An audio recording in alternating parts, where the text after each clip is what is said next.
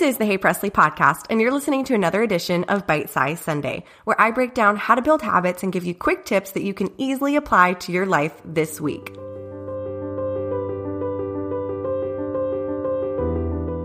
Today I'm going to talk to you about something very close to my heart, and I promise I'll keep it short and to the point while still packing lots of helpful and practical tips in there. So let's dive right in. So for some background, I have battled and continued to a wide variety of health issues in my 24 years on Earth. Cancerous stomach issues, an autoimmune disease, endometriosis, leaky gut, severe hormone imbalances, the list goes on. And I tell you this because the tips I'm going to give you today are taken from my firsthand, very own experience. I actually wrote this podcast episode in the list on one of my harder to get through days because it gives me an outlet to express what I wish that I knew along the way and what I would wish that a dear friend would know or a family member if they ever found themselves not feeling well. And while some of my battles are more serious or less serious than others, that's far from the point. You are made to perfectly feel really good. You've been given the ability to breathe and exercise, eat and laugh and play and work and drink and explore, all as a part of the beautiful human experience. And it drives me crazy when people say, I just have stomach aches, and I can't blame them. I used to think the same thing when I was younger, that I was just born with a sensitive stomach and that I was meant to just deal with it, not make it better, or realize that something less obvious could be causing it.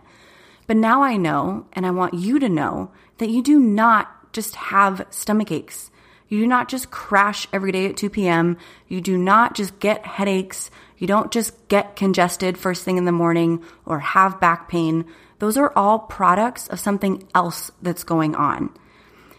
And I want to say that if you are battling something painful right now or routinely battling something tough, I just want to say that I'm sorry from the bottom of my heart. And while everyone's circumstances and resources and pain tolerance and body is so different, the fact is that it's tough, and I'm here for you. So I'll pause here real quick. If you're someone who isn't living your healthiest, happiest life because of something going on with your body, and you just don't care to, and you're complacent, and you would just rather live with the discomfort than work on it, then that's okay. But this episode probably isn't for you, which is fine. But if you think taking a pain reliever every day is normal, or that thriving means pretending that you're not having the symptoms that you are, I hope you realize through my conversations with you or in your own time, whenever you're ready, that you are meant for more than that. So why do we live with these things that impact our quality of life? I think we can all agree that finding out what's wrong and getting the right help is not a process for the faint of heart. Dozens of doctor's appointments, insurance calls, co-pays, tests that lead to more tests. It's exhausting. No wonder we're all scarred from the process and just decide to live with it. But again, I would argue that that's giving up on yourself, which your health is far too valuable to give up on that easily. And while I could spend a whole podcast talking about the healthcare system, we'll save that for another time. I'm not saying that the road to feeling your best is easy. Heck, it's challenging to say the least, but it's so worth it. And you can make it easier with the tips I'm about to share with you. Today, I'm going to tell you my 5 ways to be your own health advocate, tried and tested through my own health journey. Let's do it. Number 1, follow up, follow up, follow up. When you're leaving the appointment and the doctor says, we'll call you to schedule that test, you ask when. You'll probably get a generic answer, at which point you can ask, or if I don't hear by what date, when should I call back to check on it? And then depending on the day or situation, you could offer a day, like, how about I check back on Thursday if I don't hear anything? This is only half of it though. Then you need to put that in your calendar. If he says, follow up on Thursday, then Friday morning you better schedule a meeting with yourself in your calendar to call back and find out what's going on. Don't expect the doctor or the doctor's office to remember you among the hundreds of patients they're keeping track of because mistakes happen. And don't expect yourself to try and remember to follow up. Just take the 2 seconds to cover your bases. Worst case, you're ultra prepared and call back for an update. Best case, they call you before then and you can delete that meeting from your calendar. It's a win-win. And on that note, don't be afraid to ask questions at any point to make sure that you're as crystal clear as you can be. And I'll give you a quick example. So I fractured my foot a couple months ago, and recently the doctor ordered me a follow-up MRI to see how it's healing. And he told me at my appointment that he wanted both the foot and ankle looked at in the MRI. So when the MRI place called me to schedule the test, they referred to it as my foot MRI. Just to be certain, I asked, "You have noted that my ankle will be looked at too, right?" And the answer was no. So I called my doctor back, and somewhere in the process, the second part of the MRI to look at my ankle was left out. A new MRI had to be ordered to include both my foot and my ankle, so my appointment had to be changed. And had I not asked that clarifying question, I would have taken time off work to get an MRI done that was only half of what I actually needed. Close call.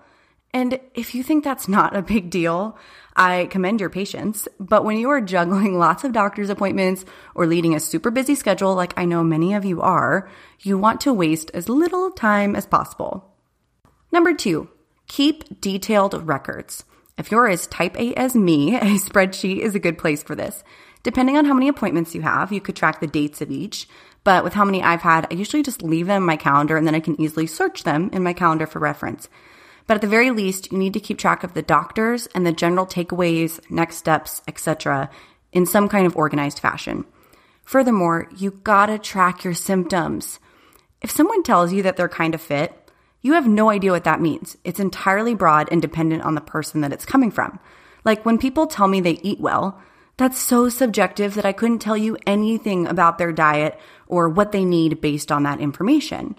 So if you tell your doctor that your stomach hurts sometimes or that you get headaches now and then, what are they supposed to do with that info? Does now and then mean once a week or most days? So just create the data. We'll use headaches for this example. Every time you get a headache, jot down the time, the day, and any other related information that you can, like if it was near a meal or a workout or without caffeine, etc. Something is better than nothing.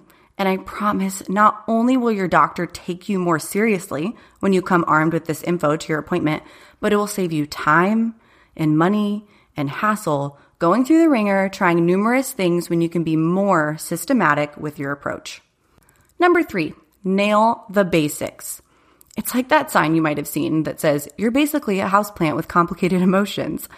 I'm not saying that the simple stuff is going to fix whatever you're experiencing, but heck, it might. And at the very least, it'll make sure that whatever you do implement works better than it would have otherwise. I can promise you that. So basics, I'm talking about water, sleep, and sunlight. Water. Get at least half your body weight in ounces minimum per day and more if you exercise regularly. I did a whole Bite-Sized Sunday episode on water and how to get more of it in, so check that out for more detail. But just know that if you're dehydrated, you're certainly not helping your cause. Number 2, sleep. I'm planning to do a Bite-Sized Sunday on this one soon, actually. But until then, just know that sleep is the foundation of everything else.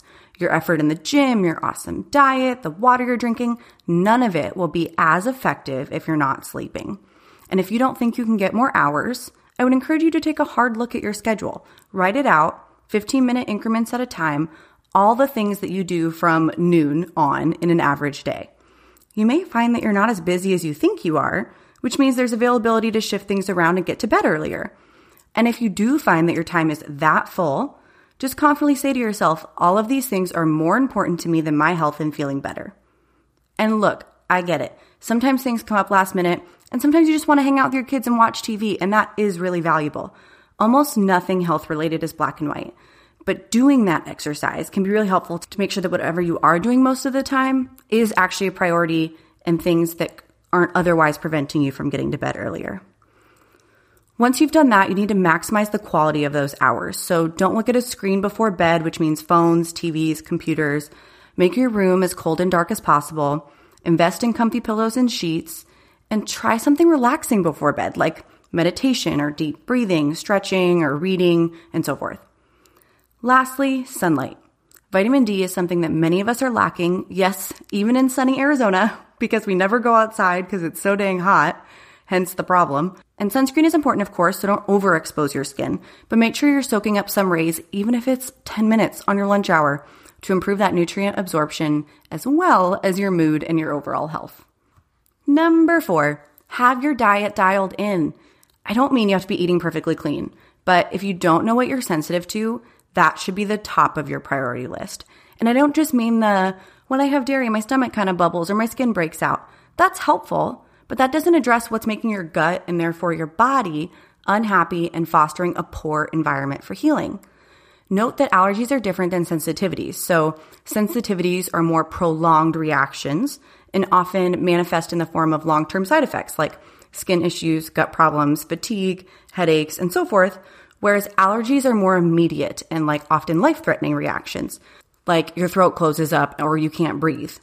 You can often get a food sensitivity test ordered through your doctor, and you definitely can through a naturopath and some chiropractors, or you can use something like Everlywell, which is a mail-in service. If that's not in your budget or you just really like self-experimentation, which I love, try an elimination diet like Whole30. I like that one because it's so popular that there's a lot of resources for it, but there's a whole gamut of similar ones. Just make sure it's something where you collectively take out foods that commonly cause sensitivities for a period of time and then bring them back in one at a time.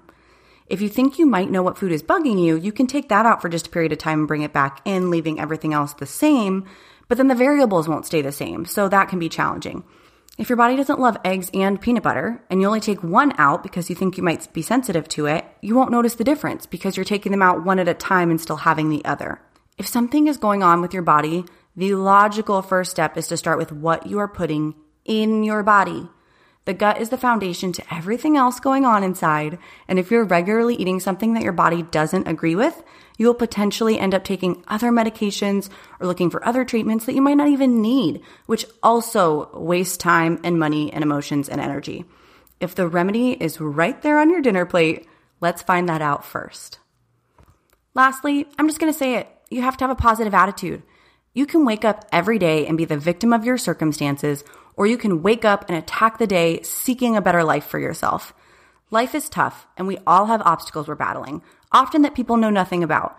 But I can promise you that being down on yourself, thinking about how much your situation sucks, thinking negatively about what's going on, that will not do you any favors. You have to face the reality of the situation, but that doesn't give you the right to be rude to doctors or nurses or front desk staff, even when it seems like they're treating you like a number. You need to believe that you are going to feel better every single day, waking up confident that you are going to feel better. And if you don't, you certainly can't expect anyone else to believe it for you. It's not always our doing what happens to us. It's often a product of long-time habits, our environment, our genes, or something else completely. But it is our responsibility to own it and make the best life for ourselves. I hope that you treat your body every day like it belongs to somebody you love. That's it, gang. 5 things that are must-dos if you are currently navigating the road of trying to feel better.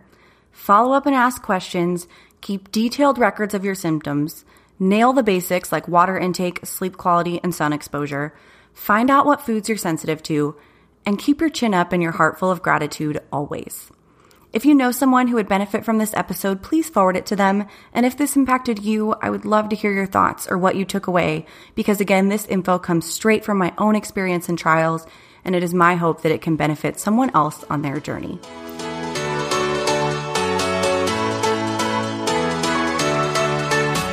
Don't forget, in the show notes of this episode, I included a recap of these tips and any links that I mentioned that you may find helpful. Secondly, if you haven't already, please subscribe to this podcast because I have lots of good stuff coming up and I don't want you to miss out.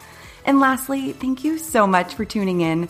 If you have any questions for me, suggestions for the show, or just want to spread the love, find me on Instagram at HeyPresley or head over to heypresley.com/podcast. Until next time, continue living your healthiest, happiest life, and we'll chat soon.